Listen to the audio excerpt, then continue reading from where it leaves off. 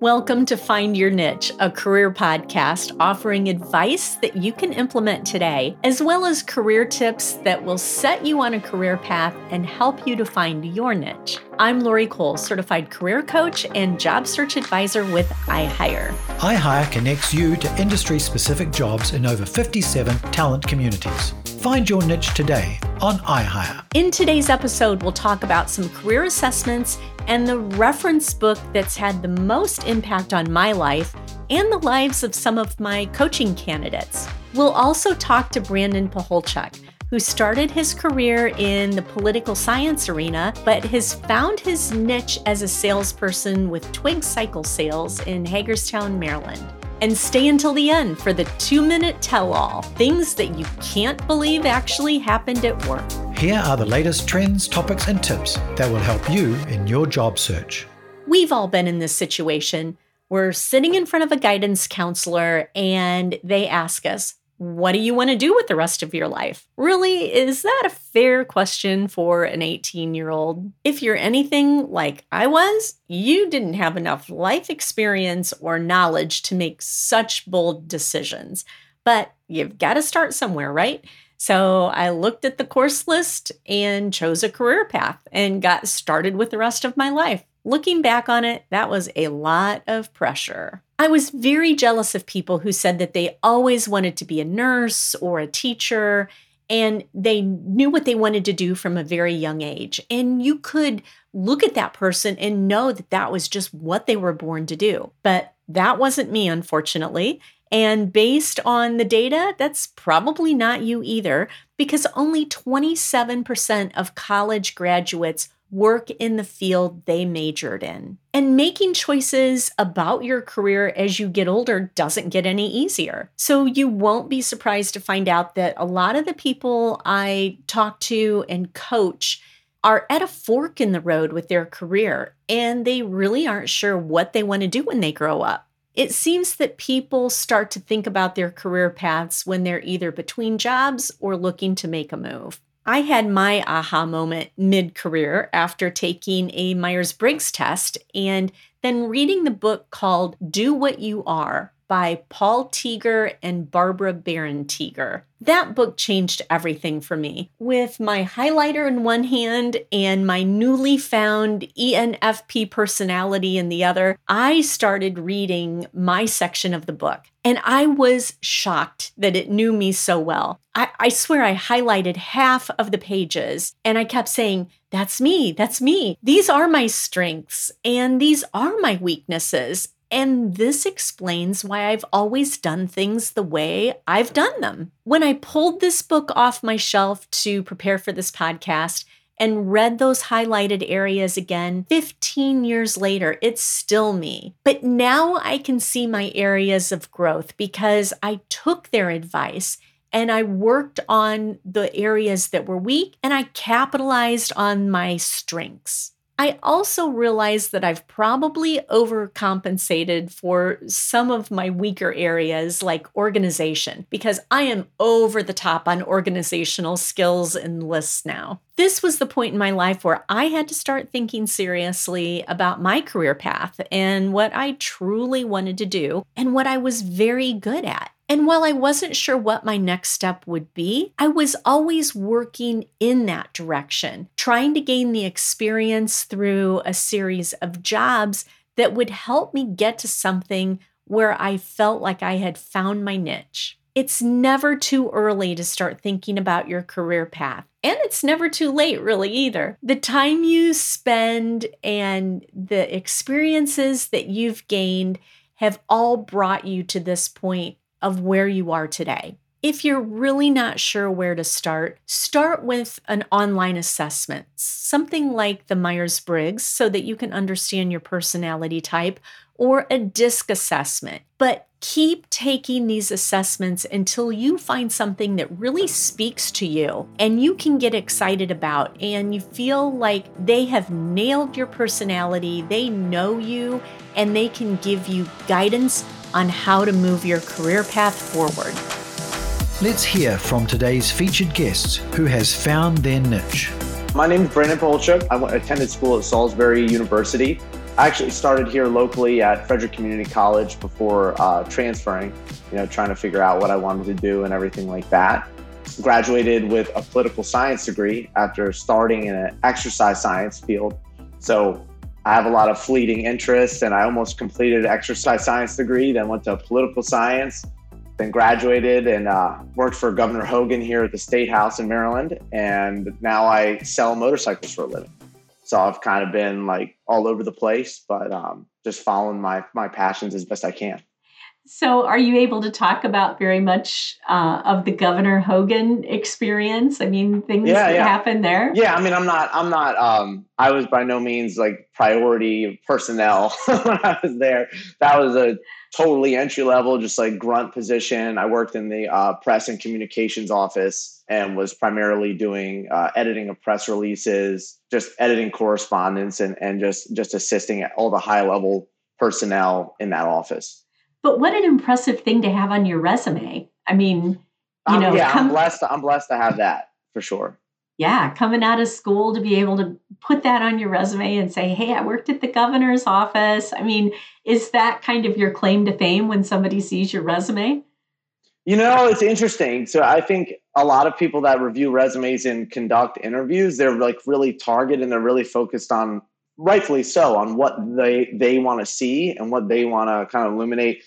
Really, it's kind of like a check mark. And I feel a lot of people are more comfortable with me as an applicant because they see that I've had some of that, high level corporate-esque professional background, but there aren't too many questions about it, believe it or not. So you went away from it and you entered a sales arena in probably the worst possible time, March of 2020. Yeah.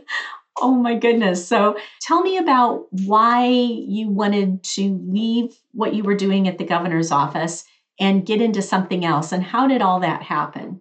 Yeah. So I initially just realized like it wasn't for me. And that's like an earth-shattering thing when you go through a whole collegiate career and you graduate with honors and you focus on whatever you focused on and you get this awesome job that means a lot in that sector. And then you're like, this isn't for me. And it's kind of earth shattering. You feel like you wasted a lot of time. So it was really scary for me. And I've had a lot of those transitional phases where I've had to just kind of cut the ripcord and jump away from something that I'm currently doing. So there was a lot of fear there. I didn't really know what was going to happen, but I remembered one of the first sales experiences I ever encountered was when I did race motorcycles as a child. Me and my dad went to this dealership in Hagerstown, Maryland, Twig Cycles, which is where I currently work. And I was going in and, the salesman would actually talk to me and engage with me. And my dad purchased multiple bikes from them for me to race on. And that was the first sales experience I could even recount. So it was really weird, but I messaged someone that I knew from there that I met when I was a child, and he kind of got my foot in the door. And that's how I, stumbled upon that opportunity to work there. So how did COVID affect all of that? So COVID was crazy. I mean, I think it was kind of a good time to come on board because I had very little sales experience, and maybe that allowed for them to take a chance on a candidate that didn't have a sales background and someone they could just take the time to groom. But then when COVID affected, their supply chain, the automotive supply chain and the powersports supply chain, it threw a huge wrench in the game. I mean, I came in, they work in quarterly, monthly, and yearly sprints, with sales quotas and whatnot. So I missed a month of my first year, just coming in late.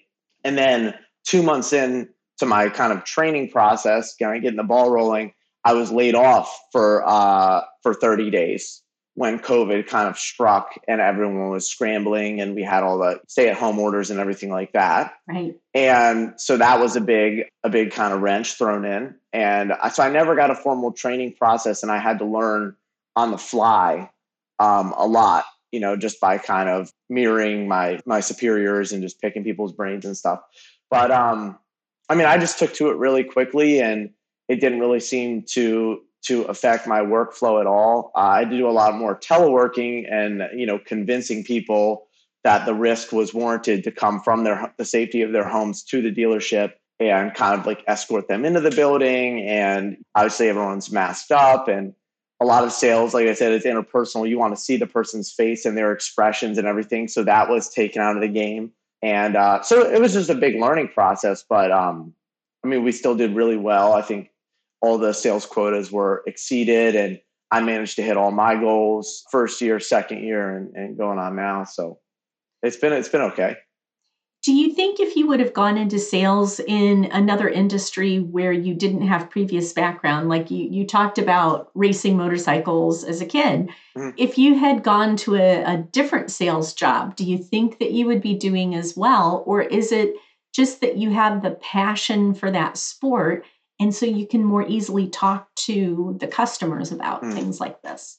Yeah, I think about that a lot, because I doubt this position that I'm currently in will be my last sales position. I'll probably gravitate toward, a larger company, eventually. I think I'm just really invigorated by the sales process, gaining that affinity in my customer and really connecting with them, pitching a product, and just making a deal happen. When I was a little kid and I thought about what work was, and my dad was a salesman in the water technologies industry, he would always come home in a 3-piece suit. And I don't know, there's this mystique about sales where, you made a deal happen. Two people came together and, in that Congress, they shook hands and they made something happen.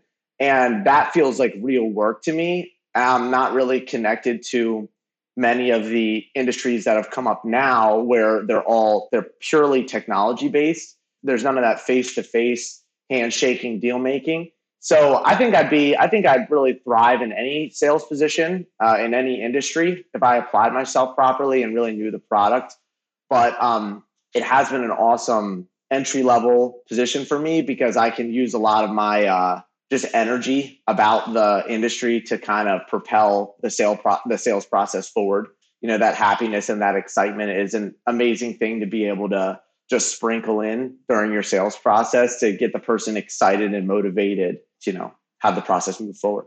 So if you could go back in time, like when you're first looking into what you want to do for school, you talked about what like a bad thing it was to get out of school with this degree and say, oh my gosh, this is not what I want to do. I mean, if you had that all to do over again, what would you do differently? That's a great question. I mean, it's kind of hard. It's kind of really tough because I've followed my passions a lot of the time and tried to make a career out of them and realized often that your passions don't always make the best career. So it's like initially with exercise science, I was a personal trainer for a long time. I love exercise. It's something that I'm just incredibly passionate about. But when I tried to make a career of it, the career field didn't look at all like what I had anticipated, and it wasn't right. With political science, I was super interested in sociology and, the social psychology side of politics and political theory and stuff. And I love those classes and I love reading, those texts and everything. But then getting out into the real working world, it wasn't really what I expected and it didn't gel with me very well. So it was a long road to get where I am now in the sales field. And I think I needed to, you have to make mistakes to figure out the best place for yourself. And I'm still learning. I don't see myself at the end of the day always working for someone. Maybe I'll do something entrepreneurial in my future. And that's an aspiration that I have. But you can't ever look back at your life and regret making mistakes. You don't even have to view them as mistakes. I don't view them as mistakes. It is a lot of wasted time. I have all this random political knowledge about different political theory and stuff that doesn't really serve me other than in casual conversation. But nothing's been wasted. It's all up here. It's all part of your skill. Right. And with you being younger, you don't know that you won't use that in the future in some way. That it's just all part of the mosaic that makes up the person of Brandon. And you just don't know what you're going to be able to use in the future and what you can apply. And do you think that job shadowing would have been something that would have been good for you to do? Oh yeah, 100%. 100%. And I think in the formative years of my education, I think high school, college, there should be so much more of an emphasis on job shadowing, just because everyone's speaking about things theoretically, and that there's very little value in that other than just fun. And as a cognitive exercise, to think theoretically is really fun, but it's not, it's the application side of things that people need to be a little bit closer to, especially, while they're being educated. So they know this is what my day-to-day life is going to be like. This is what, the ins and outs are. That I wish all of college should have been me going and shadowing people. I mean, I wish that was the case. And, I think that that's what internships are kind of supposed to be, so that you can get in and see what's happening at the company and what you would actually be doing. One day is not enough. You need to be immersed in it for a little while so that you can actually see what the day-to-day looks like. No doubt.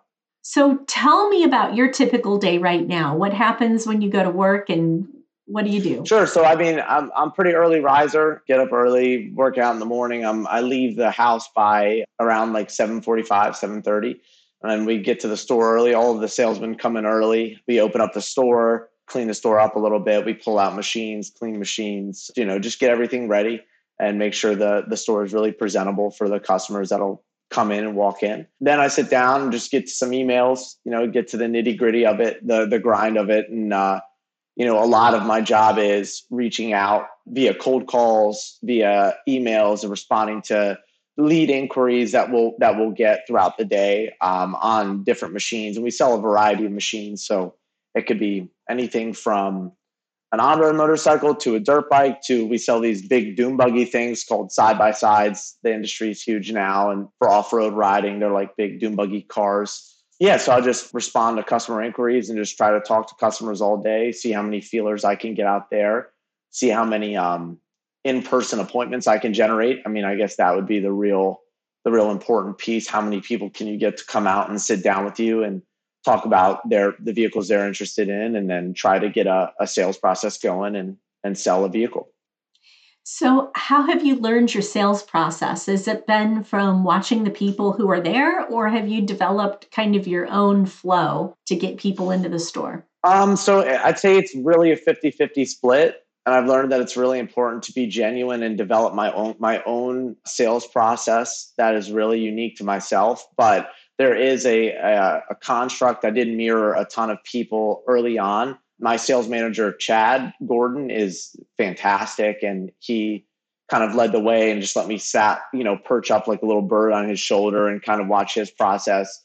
But when it comes to interpersonal communication, that's my favorite way of learning, is in person. So I just saw it once, saw how it was done start to finish and said, okay, like I get it. This is how I'm going to do it. And then kind of crafted my own unique sales process. And I think due to the fact that my sales process is really genuinely my own, that's how I've garnered a lot of success, because it's genuine and it flows really well and it's honest, and it's not, I hate formulaic, heavily structured interpersonal communication. I just don't think it reads genuine. So whenever, and I did have to do a lot of trainings about that, these are the steps of selling, yada, yada. But I think it's really important to take those steps, definitely use them, definitely circle back to them if you need to, but really make it your own. And each person you're dealing with they're going to want to skip steps. The person that's in front of you is going to want to skip steps. So don't force them into a cookie cutter process that's going to alienate them and make them feel icky, or like what they're doing isn't a real, genuine human to human exchange. Because some people just come in and they're ready to buy right now. Yeah. They're just like, okay, let's go. Let's just do it. And why put them through the structure of that when you know that they're ready to go and they have done their research, they know what they want, and they are good to go. Yeah, I would say it's like, it's not your job to get in the way of someone else's purchase. Or their dream. What I love about what I'm doing currently is it's some people's dream their entire life. They're like, I've always wanted this motorcycle. I've always seen myself on this motorcycle. And it's your job to facilitate that and to make sure, their dream can happen, not to take advantage of them or slow them down or get in the way of their process. It's just to facilitate. So yeah, you're totally right. What is your favorite part of the job? So I think my two favorite parts, my first favorite part is just getting the deal done. I take such a sense of satisfaction away from that tangible work product, because a lot of times, we're working in these virtual spaces where if someone doesn't say, hey, good job with that, you don't know that you even did anything. You're like, what am I doing? What did I accomplish today? When you sell something and you see that person ride off into the sunset on that vehicle, that's a real tangible, like visceral, means of feeling success right there. So I love that. I love, shaking hands and seeing the big smile on the person's face and seeing them happy. So I'd say the accomplishment of the sale and how real that's been, and then how happy the customer can be, how pleased they can be. And I think that could happen even in a very corporate business sense. If someone really needs to get something done and they really have, a void that needs filled, and they do it successfully and they make it work for their margin or whatever it may be, they're super satisfied by that. And having that satisfaction mutually is really, really rewarding. Riding off into the sunset. That's such a great picture of just this person being happy with their purchase, riding off into the sunset. Yep. That's fantastic. So what advice would you give somebody trying to break into sales?